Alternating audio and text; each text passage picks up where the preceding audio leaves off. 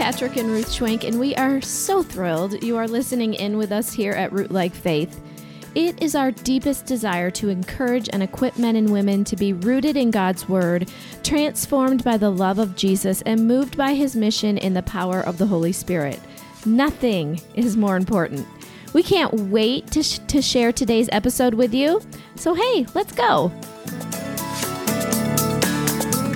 On today's episode of Root Like Faith, we're talking about a topic that it seems like, I don't know, everybody's obsessed with today, and that is self-care. So we're going to explore what the Bible has to say about self-care and how self-care should look in the Christian life. And honestly, this is something that I've thought about a lot, and I'm sure maybe you're wondering as well. So I can see why it's such a hot topic these days. When I think about self-care, what comes to mind immediately is rest. And I need rest. I need it so often. So I'm excited to talk about this today with my co-host and husband, Patrick. So we're going to start here just with honestly the overall meaning of self-care. Like, what do we mean when we talk about self-care? Like I said already, for me, I think about rest, and it's time alone, time away. I can collect myself mentally, spiritually, hopefully physically, if I actually focus on that. So I don't know. Are we missing the boat here? Is there a bigger picture, maybe something we're missing in culture today when it comes to self-care? Would you say that's pretty accurate, honey? Well, it does sound so selfish, doesn't it? I think one of the hard things from a Christian perspective is when somebody talks about taking care of yourself, you immediately think, well, wait a minute, aren't we just supposed to love everybody and lay down our life for people and to sacrificially give of our time and our energy? And so just that language of taking care of yourself, or taking care of your soul, or self-care, whatever language you want to use, it just sounds like it goes against the grain of what Jesus calls us to. A negative connotation to it, I think. Yeah, and so I think, it is challenging to come to a more biblical, view of what we mean by that. And so I think, other people have talked about, the difference between self-care and soul care, and sometimes we think we have to choose between one or the other. And I think we ought to start with like who we are as human beings.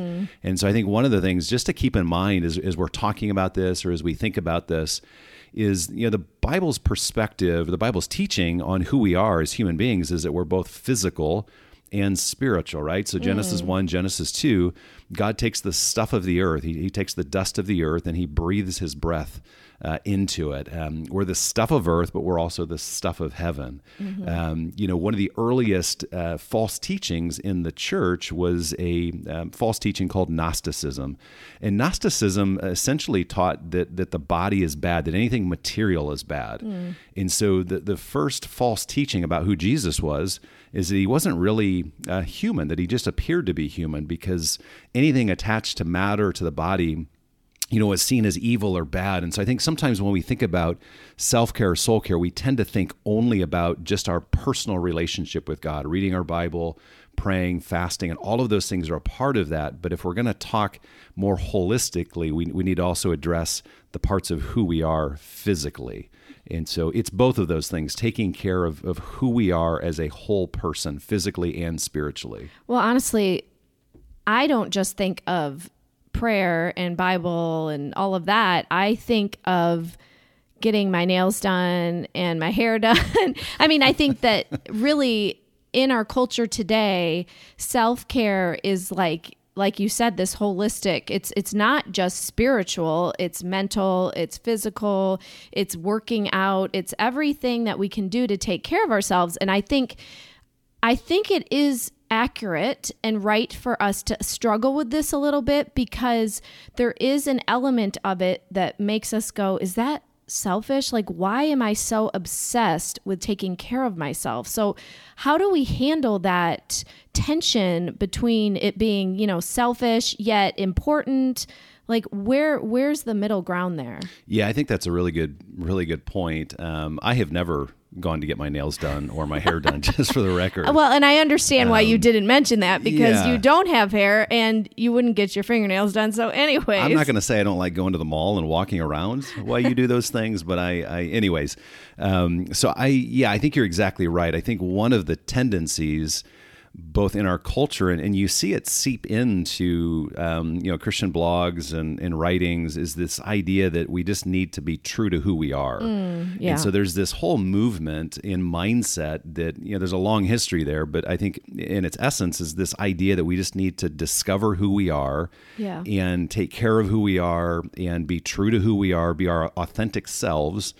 And so the dangerous thing about that from a biblical standpoint is that there's lots of things about who we are that are sinful in God's eyes. Like the whole saying, follow your heart. That has always put up a red flag for me, because we can't follow our heart. We have a sinful heart. And I think that's the same idea here. Absolutely. I think, you see that in James, chapter 4, that we have desires that are fallen, that are sinful. And so part of discovering who we are is certainly coming to a greater appreciation of God's love for us, finding our core identity, that we are loved sinners, that we're sons and daughters of God because of what Jesus has accomplished for us on the cross.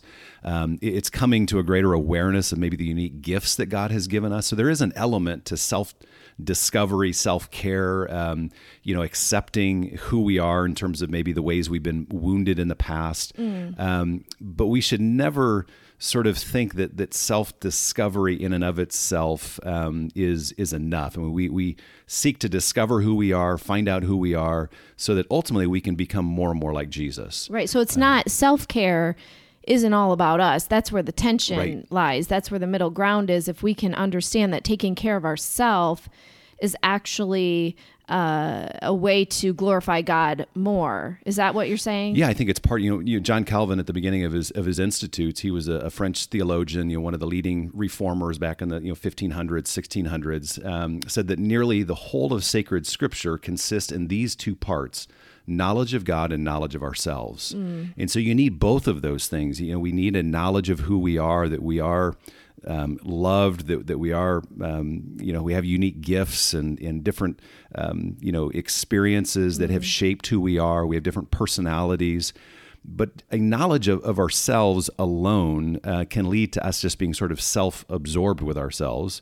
Right. A knowledge of God alone can cause us to be self-righteous. So we need both of those things. We need to discover who we are, but also discover who God is. But both of those things are like this living dynamic. I mean, they work back and forth. And so as we take care of ourselves and maybe journey inward and find out more and more of who we are, we also need to realize that God wants to transform deep parts of who we are, that there are parts of who we are that need to be turned from, that we need to turn away from maybe certain selfish desires or thoughts or ambitions.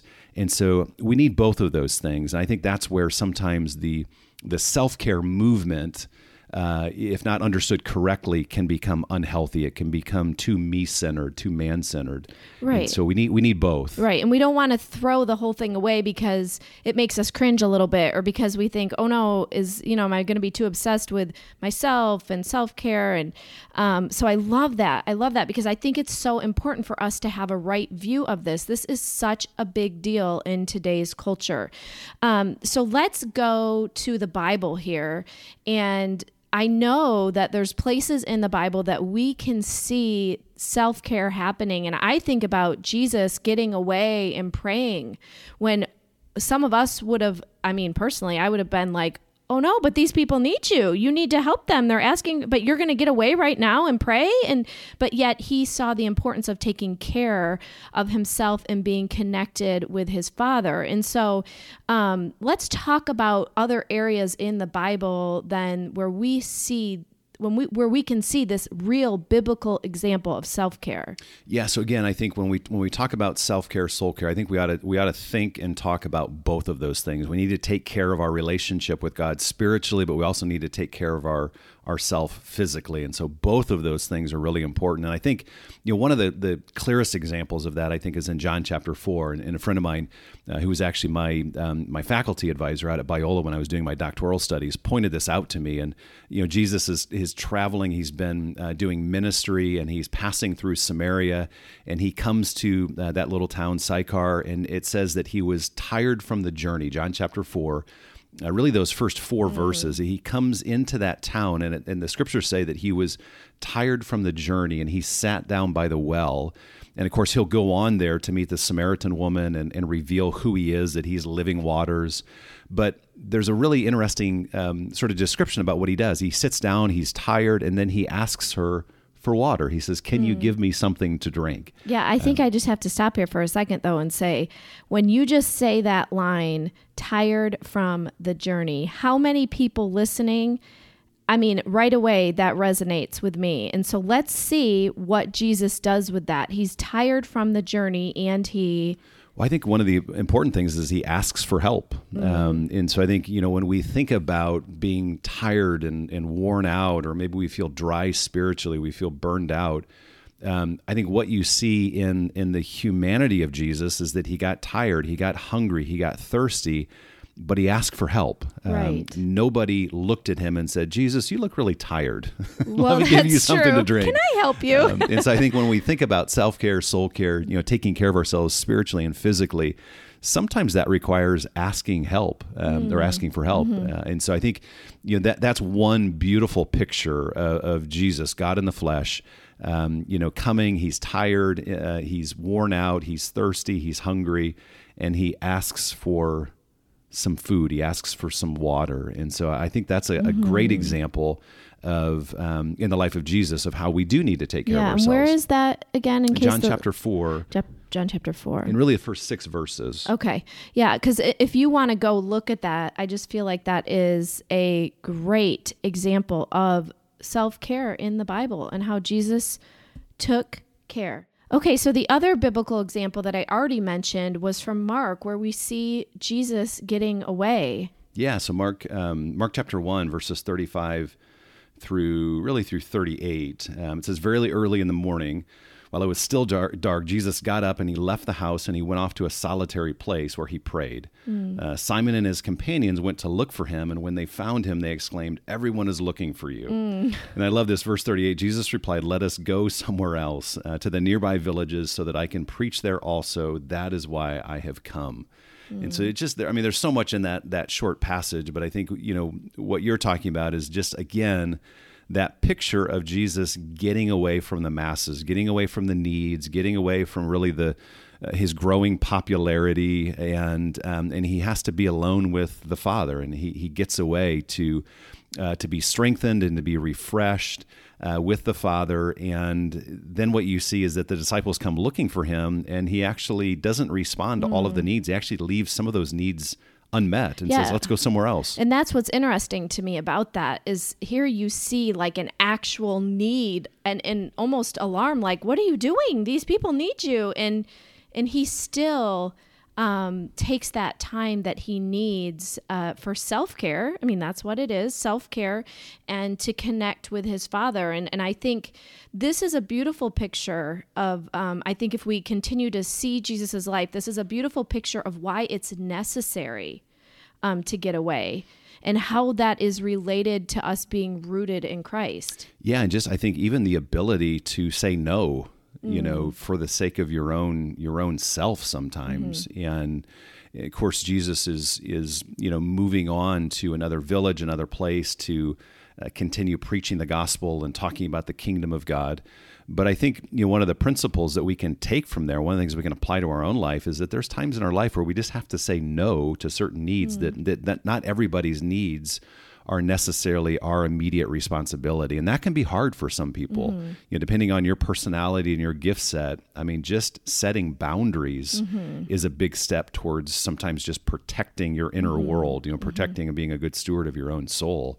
And so I love that example as well in Mark chapter 1. And I think that what we see by him saying no in that time is that God uses the time that he set aside is actually used in the future to serve others. Right. And that's why I think that is really where we see the reason it is so necessary. Yeah. And don't you see there too, that one of the things that Jesus says is that we need to go somewhere else so that I can do what I came for. And I think what Jesus is Right. getting at is he was protecting his priority. And I think sometimes when we think about, discovering who we are and learning those unique gifts and having a better understanding of our calling in life, it helps us to really focus on what matters to us. And I think you're always going to have people sort of vying and competing for our time and our attention. And so I think, what Jesus shows us is that he keeps the main thing the main thing. He keeps the priority in front of him. And I think that can be so important too when we think about sort of taking care of ourselves, staying refreshed, staying renewed, is that we want to keep what matters most, what we feel like God has gifted us to do and called us to do at the forefront, and not let sometimes other people dictate that. And so Jesus really models for us not only good self-care, he protects that intimacy that he has with the Father, but he also shows that he's going to live out of his priorities and not live in response to people's needs all the time. Right. And it helps us to be rooted in him when we actually take the time, like Jesus did, to get away and spend time with God. Then he has this place to work from. It gives us Right. a perspective, the right perspective. Yeah. And I think that's what energizes us. I mean, my Well, goodness, that's think true. about how many times we've tried to live out of, it's so easy. I'm famous for, running out of gas in the car. I know Oh, my we've word. written about that in For Better for Kids. And I hate to admit how many times I've actually It run is out of not gas. good. And I thought at some point in our marriage, we've been married for over 20 years, that he would stop running out of gas, but I don't know what's wrong. I don't know what it is. I don't know what it is either. But one of these days, the Lord's going to reveal that to me, and it's going to be an aha moment. But all that to say, I mean, I think we can all, because life is challenging, and we're raising kids and we're working, and I mean, it's easy to run on fumes in life. Yeah. And so Yep. I think, we do need to practice good self-care, good soul care, because it's what energizes us. It's what keeps us going. It's what enables us to not only love God and be loved by God, but also to really love others Yes. in a Christ-like way. And there's nothing more dangerous than trying to love other people and meet other people's needs when you're running on fumes. And so we Right. absolutely have to make it a priority, to be rooted in Christ, to be refreshed and renewed by him, to be good stewards of our soul, and to take good care of ourselves physically and spiritually. So, okay, let's get really practical here. I love that part. So, how do we do this? Like what? Okay, of course, for me, I'm thinking of practically for me, that looks like some time. I'm an extrovert, but I still need, we have 4 kids. I'm surrounded by people all the time. So I need the time to get away. I need peace and quiet. I need to spiritually and mentally be in a right place. For me, practically, it looks like spending some time reading God's word, journaling, sometimes just being by myself and it being quiet. What are some other ways that we can take care of ourselves without it seeming, selfish or like we're obsessed with self-care? Really. Yeah, I have no idea. No, I'm just kidding. Oh my word, I thought you were serious. When you find out, let me know, and I will be a happier human being. No, I'm just kidding. No, I think you're right. You're talking about schedule. I think that's a big, especially if you have kids in the house, like just trying to figure, I remember when our kids were young, like you just would try to sneak out of bed to get I know. downstairs before one of them woke up. And then it's like that precious alone time, quiet time vanished, And so I think sometimes, depending on what season of life you're in Yeah. and whether you have kids, what your work schedule is like, is just trying to build into your schedule that alone time, and that's sometimes early in the morning, or maybe if that doesn't work, maybe that's in the evening. It's working with a spouse to say, hey, I'm going to go for a walk for 30 minutes. I think scheduling is a big part of that. Along with that, I would say that try to build your ideal week, and so that's something we've done over the years. Is on Sunday night, kind of get our schedules out Right. and really look at what we have going on. But I think really scheduling into your days and your weeks the things that feed you and nourish you. And so being intentional, because if you don't do that, something else will steal. It's sort of like, in budgeting, if you don't budget money, if you don't budget your money, something else will come in and you'll spend it somewhere somehow. And so I think really budgeting your time, building an ideal week can be super helpful. And don't you think again, going back to that idea of learning to say no and being okay with saying no? Yeah, definitely. And I think I'm glad you mentioned seasons, because as a mom of 4 kids, I can think back to when they were little and the season looked so different for me. And like you said, it was trying to steal the moments to myself. A lot of times it was when they were taking a nap or something. It didn't look picture perfect. It never will. But now they're older and I can build some of those times in a little better. Not always. There's times of the year where things are crazier. And then in all of those different seasons, like you said, I have to learn that it's okay to say no. And that's really hard for me. And when I say that, I don't mean that I never say yes either. And I think that's important, because I think our tendency when we think about self-care is just to withdraw and take care of ourselves. And that is not what that is about. But we can overextend ourselves. And so every year, I really look at before the beginning of the year, I look at the commitments that I have had the past year, and then I look at the commitments that I have coming for the year ahead, and there's things I let go of, and maybe there's things that I take on, but it's a good time for me to kind of have that self-assessment and awareness of how things went the last year. And like you said, every week I try to be intentional about building in times for different things. I think the big key word there is intentional. And I think, honey, that you do such a good job at that, way better than me. You are really intentional with your time as far as knowing what you need. Like, this is what he says to me, you guys, all the time, almost every day. Almost every day is, okay, I really need some time to read. I haven't had any time to read today. I'm going to have to read. And I'm like, oh my word, like, yeah, that'd be great if I had some time to read, No. But anyways, I feel like you are really good though at knowing the things that fuel you and trying to intentionally put those into your schedule. So, I mean, how do you say, I think that this is good for people to hear practically. What does that look like? Is it that you put that in your schedule every week? Yeah, I know that sounds really strange, but I think when you're looking at a week, whether you use a Google Calendar or an old-fashioned calendar on your desk, I think it's just literally putting that in, that from 9 to 10 I'm going to be reading this book, or from 2 to 4 I'm going to be reading or studying. I mean, I'm using examples from my own life, right. Because that is one of the things that really nourishes me and feeds me. But that's what I do. I will try to block out a certain amount of time each day, or multiple times throughout the week, because I know I need that. Now I'm teaching, so I'm a pastor, so I'm teaching on a regular basis. So there's a lot going out. So for me, a lot has to come in. Right. And so, but I will do that, because again, I think it's like a budget. If you don't say, hey, this $400 is going towards groceries, then that $400 is going to get spent, going out to eat or on new shoes or something else. And so I think we put it on the calendar, so that it doesn't get sort of stolen by something else. Somebody calls, or they email you, and you look at your schedule and that at this particular time I'm doing this, and it's on the calendar, and that's one way of protecting what matters most and what feeds you, physically, spiritually, emotionally. Right. And I think so self-care looks like building those things into our schedule. First and foremost, obviously, reading the Bible and praying.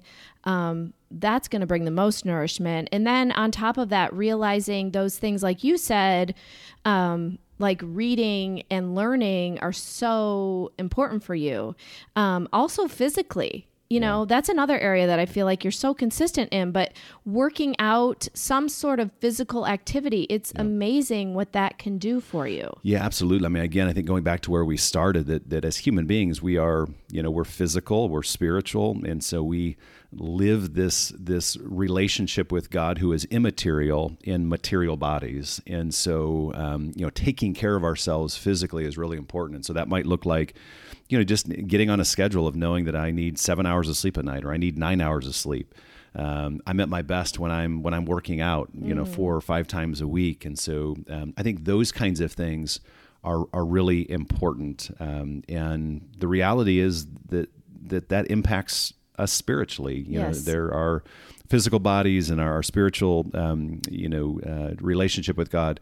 They're really close neighbors, and so emotionally, mentally, physically, spiritually, we're whole beings in that way.